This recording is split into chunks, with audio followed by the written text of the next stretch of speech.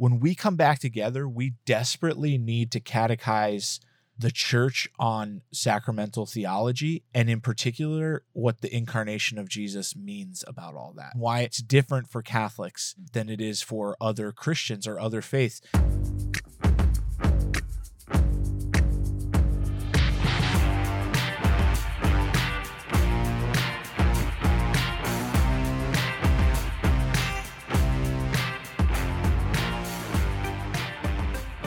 Welcome, ladies and gentlemen, back to Every Knee Shall Bow, your weekly Catholic podcast on evangelization. I'm Mike Gomer Gormley, and I'm joined with my co-host, Dave Jim Shorts Only Van Vickle. How we doing, Dave? Yeah, that's definitely my name. I would live in gym shorts and a t-shirt if I could. I'm literally living in that right now. That's all I ever wear, ever.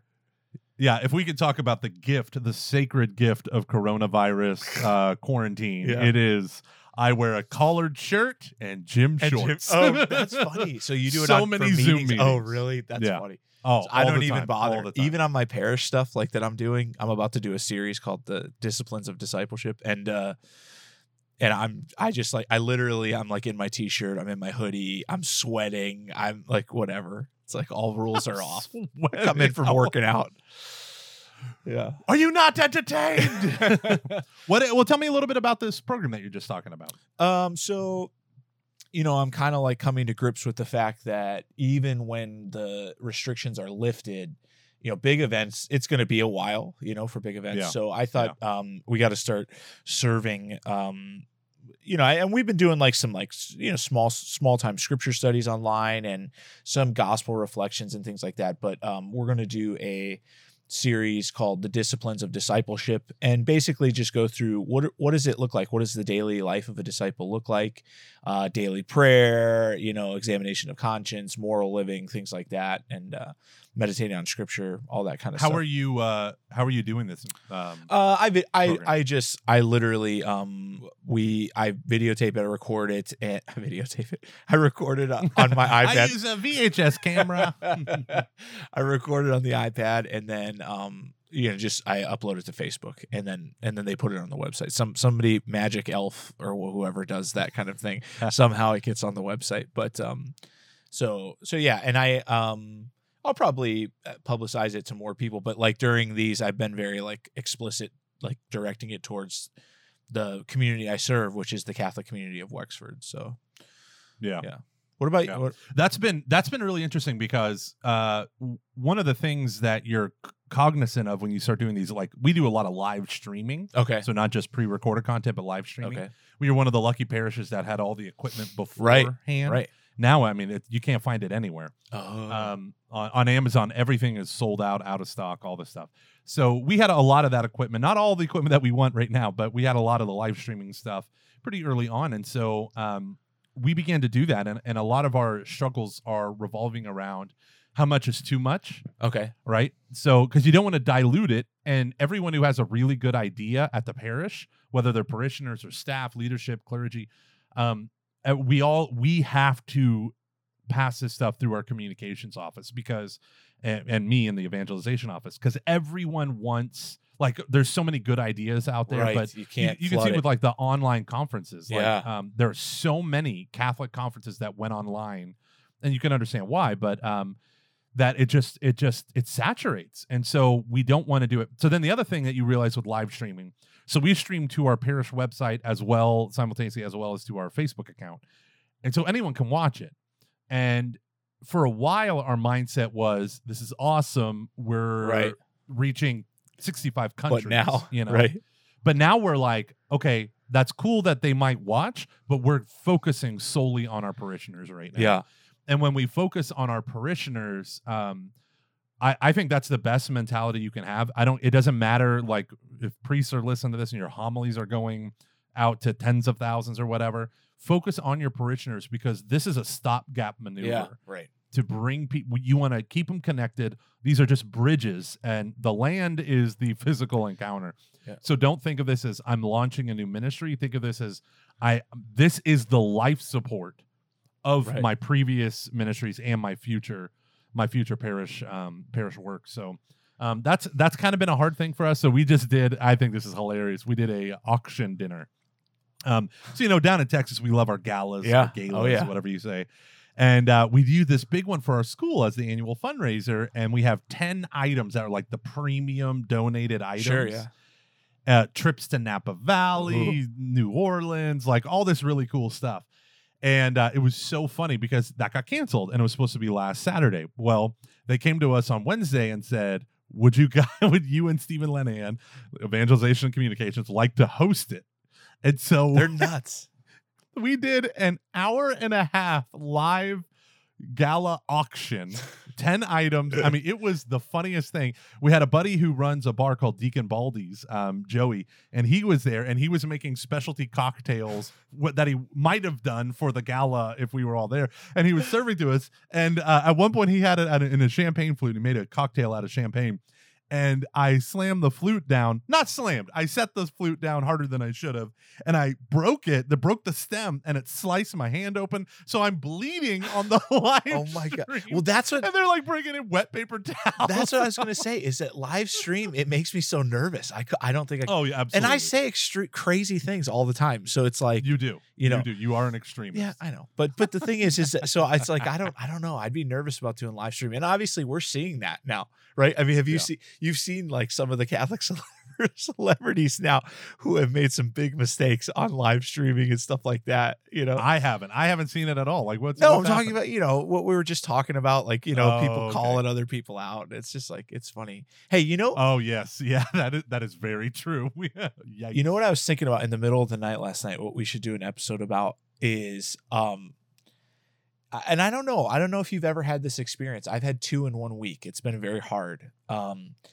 Of like conversion reversions.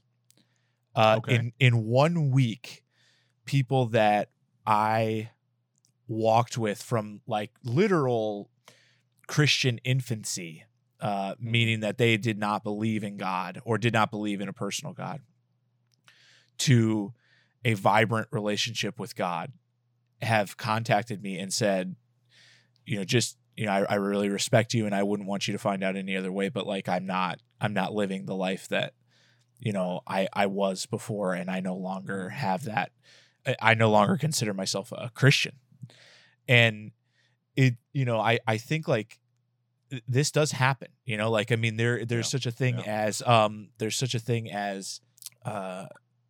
well, kind of in popular circles, it's known as deconstructing your discipleship. Yeah, right. But right. And not just that, but what I mean is like, there is something to be said for evangelists that like, there is a very fragile time in the life of a disciple, that tragedy or loneliness or scandal can deeply affect, I mean, the roots are just not that deep, and so it's a sad thing, but we should talk about sometime. But today, I think we have, you get us all excited about this topic because this is a deep topic, man. Yeah, I'm not ready for it. I'm not ready for it. Yeah. But okay. Well, we'll look at that next time. But yeah, you had a good topic that you sent me via text message. So what is it? Yeah. Okay. So this is what I think we should talk about. Okay.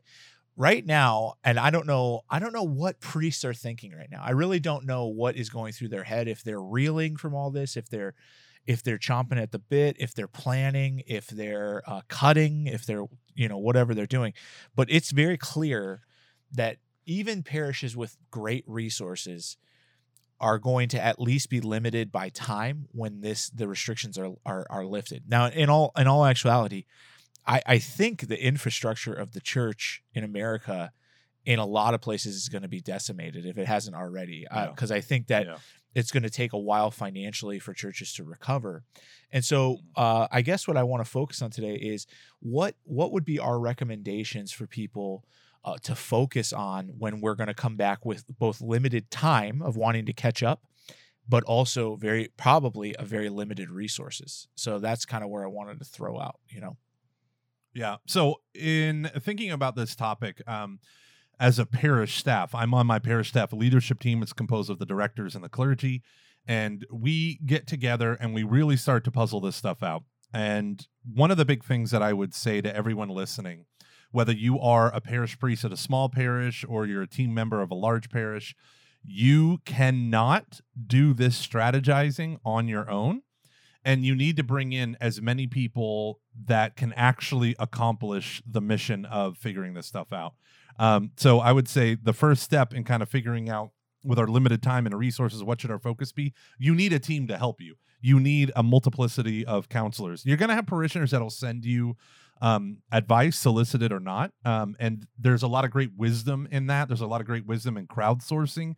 You can have a team member send out emails asking people what they would like to see, what they would like to bring back, and just acknowledge that you're just crowdsourcing, brainstorming, but you need to have a team responsible for seeing the bigger picture of the parish, because one of the big problems is when you just have volunteers who lead this or that ministry, often their primary concern is the value that they see in their own ministry and not the work and mission of the church as a whole. So get a team who has a vision for the work of the whole, and don't be afraid to crowdsource a lot of that stuff. So is this team? It's a local team. Is that what you're saying? Or are you talking about like consultants and things at the parish? Okay. No. People who are responsible. So, like for instance, if you're at a big parish, chances are you have something like a leadership team that is a staff representation of the overall life of the parish. So, what I mean by staff representation is it's not your parish council. They're important and they need to be involved. But I'm talking the people who see the day-to-day operation and successes and failures, right? Yeah. So these are people who are invested in the mission of the church because it's literally their job as well as their passion. Oftentimes, parish council members, it's not their job, but it might be their passion, their joy.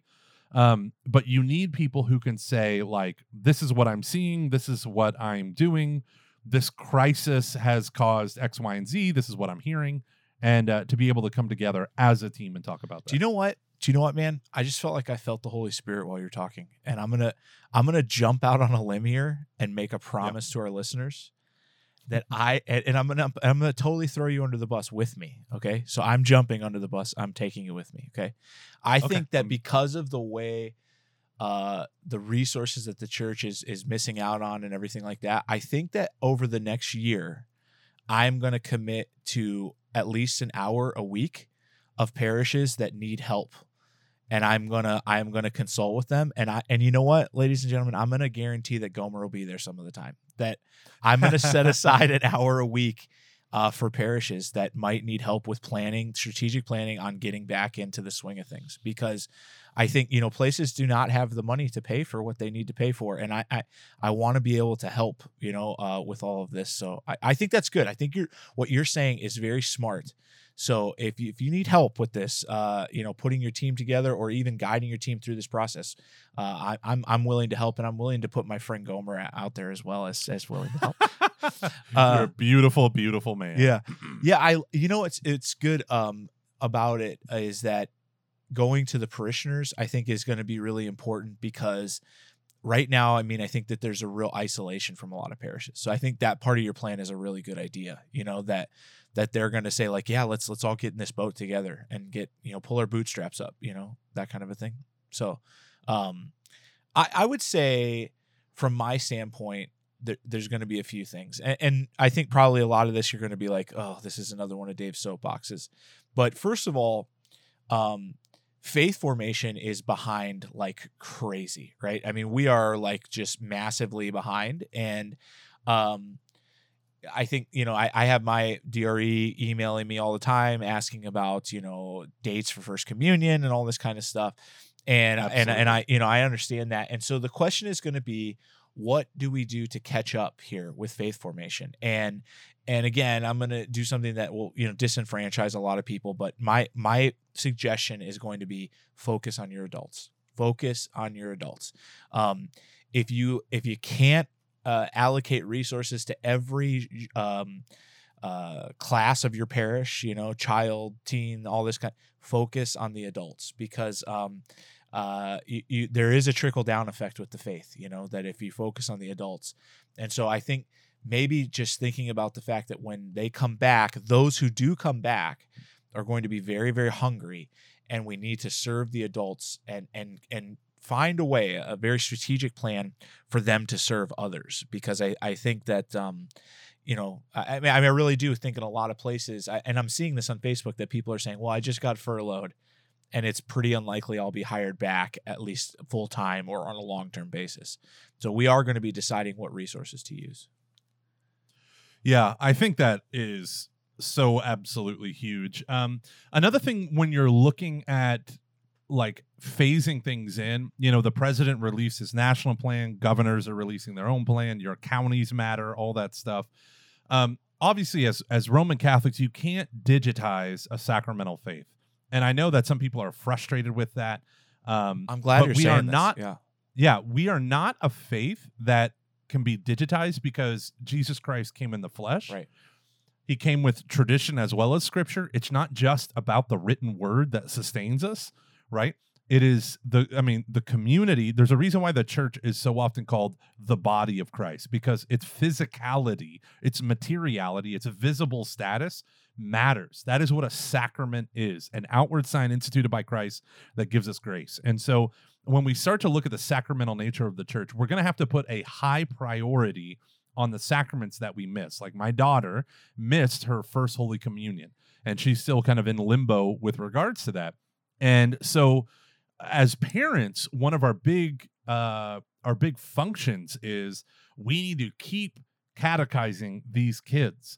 So I have selectively been watching certain masses like Bishop Barron's Mass, where they zoom in nice and tight on a small chapel, and I pause it and I ask my daughter, I do the faith formation stuff, like what's going on, what part of the liturgy are we at, blah, blah, blah. I think as leaders in adult faith formation, as leaders in, DREs or priests or whomever we might be, or just super excited catechists, we need to create resources for the ramp up, right? So for the phases, because, okay, so we have about 350 kids who are going to make their first Holy Communion. Let's say they only let you have, we have a church that holds 1,400. I know that's not everyone, but if they let you have a minimum amount, if you have 100 kids going to First Holy Communion, you fill our church with family members, right? With godparents, right? So the idea is, what if we can only do 20 kids at a time? How can we roll out that kind of faith formation? So I've been thinking, part of this strategic plan, my goal is to think about phasing in.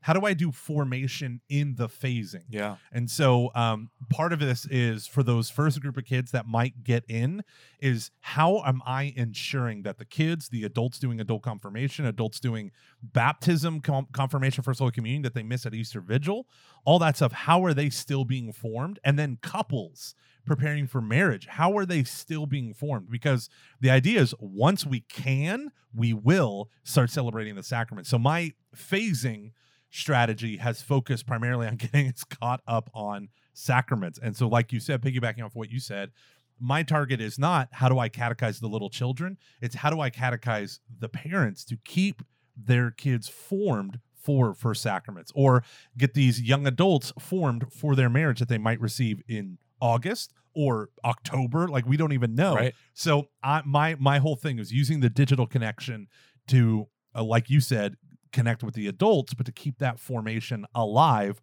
for that sacramental preparation. Yeah. And, I think that it's clear to me, as I haven't been real active like on Facebook or Instagram or Twitter or anything like that. I mean, I never really have been, but I've been even less so active.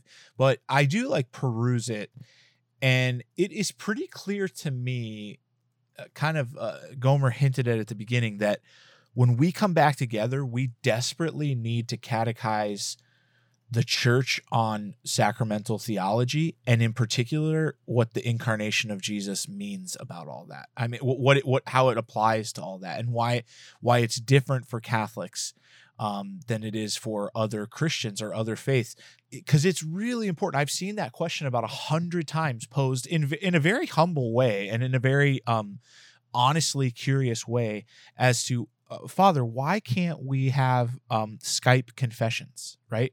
And it's very interesting to me, because the most common answer I've seen so far, Gomer, is, well, because of the confidentiality. You never know who could be listening, or, you don't know about that, which is understandable, but that is not at all the answer, right? The answer is that the humanity of a priest plays a role, right? That human contact plays a role in that. And it's very important, right? The in-person encounter with a man whose character has the character of priest is what's important about our faith. And I'm realizing that we I mean, in times of crisis, you start to see what you focused on before, and this was clearly not a focus of ours.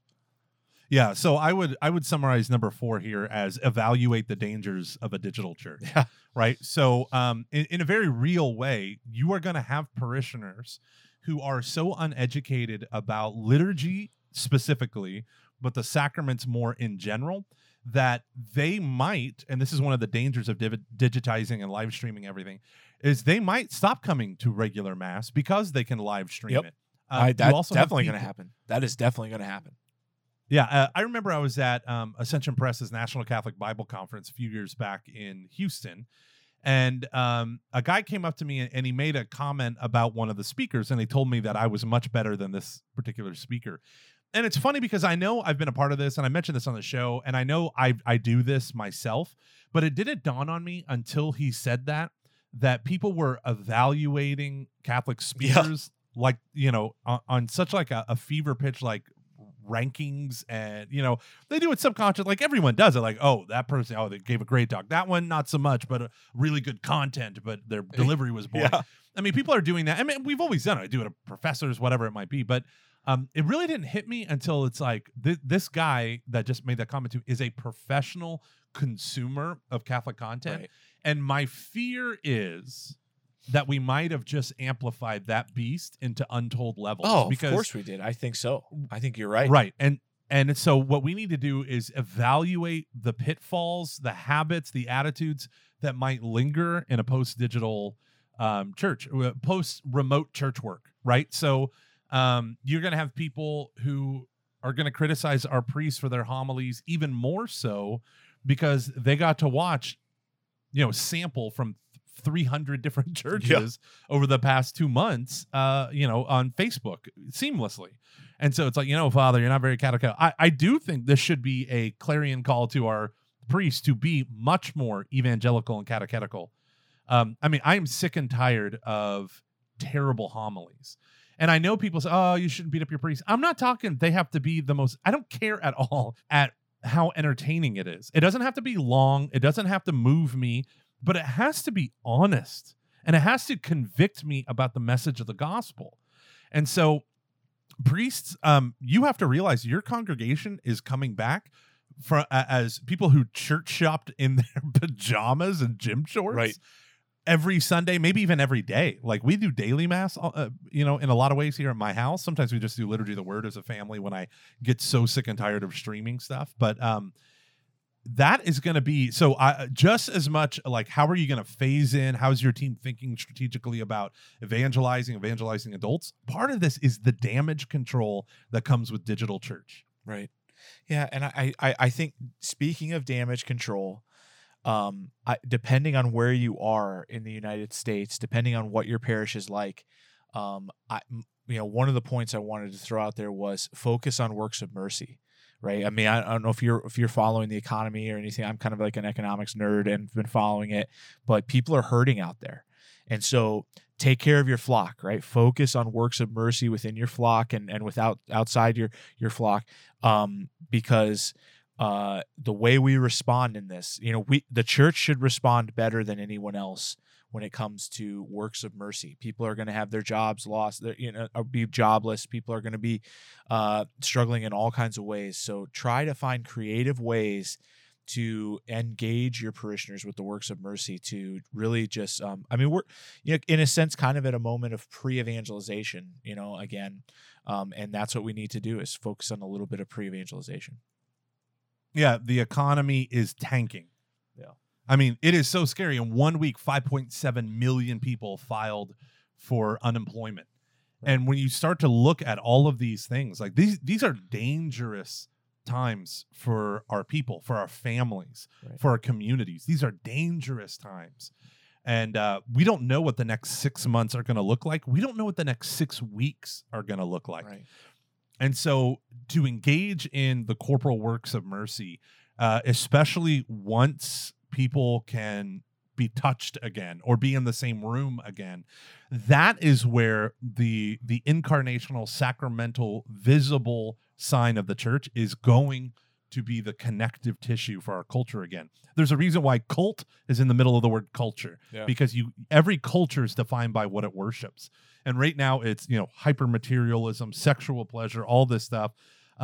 Pornography, online viewing of pornography has skyrocketed during the quarantine. Oh, terrible. Alcohol consumption has skyrocketed because people are avoiding their problems. Domestic violence has skyrocketed during this. And it's so shocking to me, because when you have the teachings of Jesus Christ and he's the center of your life, you're going to suffer just like everyone else is going to suffer, but it becomes purifying if you view it as a cross. If you view this as a cross, the cross has an endpoint called Calvary, but it also becomes defeated in this beautiful thing called the empty tomb. Yeah. And every one of our sufferings gets caught up in the Paschal mystery. Even something ridiculous as I can't go to the movies like I want to, or this total lack of self-control. So the idea of what you just said, double down. If you want your church to survive, your people have to move in the world. This is a part of what Sherry Waddell talks about. Some of the obstacles towards adult faith formation is the fact that the local parish doesn't see the mission of the church. Right? It's just like, this is my local parish, blah, blah, blah. But it's like, what is God doing in the death and resurrection of Jesus, in the founding of the Church of the Apostles, and the spreading of the word throughout the world? What do I have a campus, or is it the kingdom? Right. And this opportunity is allowing us to focus on the kingdom, or it's allowing us to despair over the decline of the campus. And the engaging in the corporal works of mercy is how you're going to empower your parishioners to take on the mission of God in the church. So I'm lucky, and again, we say this all the time, but I'm lucky that my church has the second largest food bank in our county, next to the county's own food bank, Montgomery County Food Bank. And we are the number one non-corporate financial partner of the food bank. We didn't even know that. We were pumping in so much money into the food bank and all this stuff that they threw a party, and we were we were number 2 of the top 5. Wow. And all the rest were like oil companies. That's awesome. And so and banks, yeah. And we didn't even realize that. We're like, where are the other churches? We found out the largest church in our area. We met with them to do some consulting on financial stuff, and we said, well, what do you do for your outreach to the poor and whatnot? And she looked around and she leaned over and she said, we send them to you. Oh, gosh. We send them to you. And so the number of families that we've served, I mean, just imagine this, people pulling up in Escalades. Right. And, all these like tricked out vehicles, tricked out from a wealthy, suburbanite perspective, getting bags of food and, rice-a-roni and stuff like that, because they can't feed their family because they were laid off. Wow. Like this is like, people also don't understand, we are an oil dependent community, the Woodlands. And so when the oil industry has taken such a massive hit, at the same time the economy takes a massive hit. Right. Like one guy said, my company manages the oil exploration on 29 rigs. Right now only 3 are active. Ugh. And so you see that, like, we just don't see the reverberating effects. You got people pulling up in Lexuses that are getting bags of groceries. So your corporal works of mercy is not just, oh, this is how we stand out with our brand. It's how we are the church and serve the mission of the church. So I could not stand behind what you just said. Creatively engage your people in the works of mercy for your community, and just saturate that with Scripture. 2 Corinthians 9, we've mentioned that before on the show. It's a beautiful chapter to unfold how the church serves the poor. Absolutely. Yeah, it's going to, you know what? Honestly, I do believe absolutely that this is going to be a beautiful resurrection moment for the church. I really do. I think that in a lot of ways, limited resources help us to focus on what we really, really need to do. And I know that there are going to be places that say like, oh, we're already doing the right things and you're cutting our resources for doing the right things. I'm definitely the throw the baby out with the bathwater kind of guy. That's just the kind of statements I make. So I'm sorry. But it's true that for a lot of places, cutting the resources is going to have them focus on what's really true. And we just have to hope that the church is guided into the correct focus, for that. But in all honesty, I want to throw this out there that I would like to, if your church is struggling, if you're wondering, if you're a pastor who doesn't have very many staff, wondering what to focus on over the next year as they ease these restrictions, please reach out to us, and I would be happy to help and to do something with your parish team team or with you, just to and totally for free, of course, and to be able to help shape, a plan of what to do here, because this is an opportunity for those who are willing to seize it. There's no question. I also want to say this is another like silver lining on a dark cloud. The quarantine, maybe. So one of the problems that we have in the laity is we do not understand the secular role or the secular character of our mission. As lay folks, we are not commissioned to be wannabe deacons or priests. That's not our role, right? The deacons and priests, that ministry is called the ecclesial ministry. Right. I would encourage you to go in the catechism and look up a subsection called Why the Ecclesial Ministry. It's a beautiful section, kind of outlines it, but that's not our role. And Vatican II, in its decree on the apostolate of the laity, very clearly spells out that we are meant to be formed for a secular role in advancing the kingdom.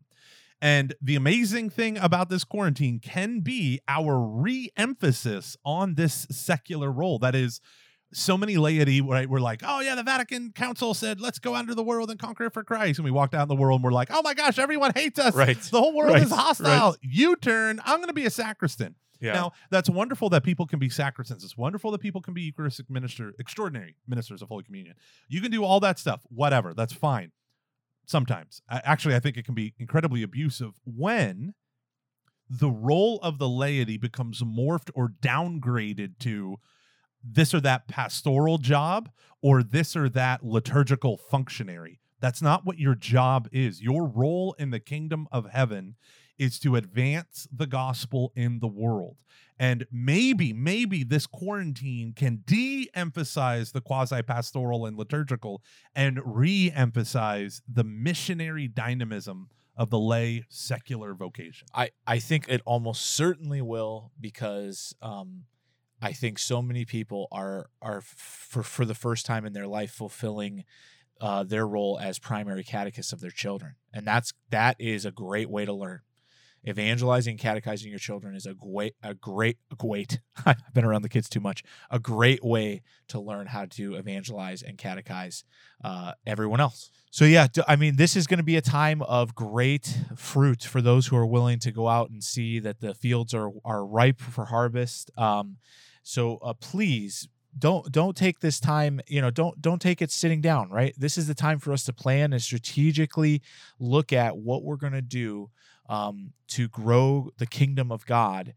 Even though it may look smaller after this, how do we grow the kingdom of heaven here on earth and participate in the work that the Holy Spirit is doing? We're going to go to a break now, and you're going to hear about some kind of great product from our friends at Ascensions. We're so happy to be a part of the Ascensions community. As always, if you need any help at all with evangelization, you have any questions, please email us. It goes directly to us, these emails at EKSB@ascensionpress.com. That's EKSB@ascensionpress.com. Email us and let us know how you're doing out there, or if you have any questions about evangelization, we'd love to address it on the show.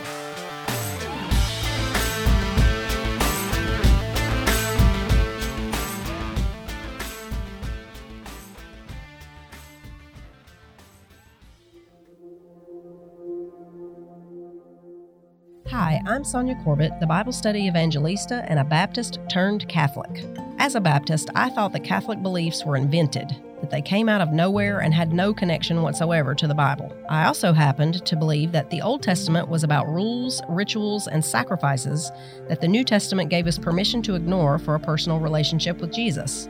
It's a long story, but as God began connecting the Old and New Testaments for me, I was stunned by the beautiful consistency of God in the Catholic Church. I can't tell you how exciting it was when God opened my eyes to the incredible ways the Old Testament foreshadows God's plan for the New Testament and for His Catholic Church. In my book, Fulfilled, Uncovering the Biblical Roots of Catholicism, I explain these amazing connections, and I share how those connections helped change my life. If you read this book, I promise that you will come away with tools to help you share your Catholic faith easily, answer questions about how your Catholic faith fits with what's in the Bible, and most importantly, grow deeper in your relationship with Christ. If you're interested in learning more or ordering a copy of Fulfilled, Uncovering the Biblical Roots of Catholicism, you can do so at ascensionpress.com or on Amazon. Welcome back, ladies and gentlemen. Thank you, Ascension, for always supporting this show. You guys are so great. So now we have our 5 practical takeaways, and I think these are going to be big ticket items that I hope can be beneficial to you, your parish staff. If you're a volunteer at a parish or a clergy person, you can make this happen, or at the very least be helpful and suggestive to those who are responsible for this overall, the overall stuff that we're going to recommend. Yeah. Number 1, okay, Gomer mentioned this at the beginning of the show, is his first recommendation, and that is make a list of people for your strategy team. Make a list of people for your implementation team, people who you want kind of guiding this phase, of making a plan and starting to implement that plan. People that are wise and can get you through this. All right, number 2, put together a strategic plan, and remember that you will be phased back. So various elements of your church might only have 10 or 20 people in there with masks, or liturgies might have to be, done differently. So start to get your mind as a team, get your mind around what would phasing back look like? What is our church going to look like, 2 months from now, 10 months from now, everything in between, because you need to start putting thoughts on paper. No plan survives contact with the enemy, but it is better to plan something and have to pivot than to have nothing and try to scramble. Absolutely. Number 3, write down some obstacles and bad habits that this experience of digital church might have caused. Gomer talked about this. What are the things that we are going to see coming back that we're going to have to deal with? You want to kind of head this off, right? You want to know what's coming. So just make a list, write down some of the things you're seeing that you're not crazy about. Do a work of mercy. Number 4, do something. Go out there and do something real and powerful. The head of our elementary faith formation and SAC prep program has spent days and days and days in our food pantry, organizing, getting things moving. She has an incredible logistical mind, and she's able to apply it for the salvation of souls and for the benefit of people's bodies. Like right now there's so much desperation. So do a work of mercy. Great. And if you don't know what those works of mercies are, you can Google them, spiritual and corporal. I would recommend doing something physical now or, in the phasing back. Yeah. Number 5, and this is an easy one, but it's one that I think you should think about, and that is pray for your clergy right now who are without their spiritual families.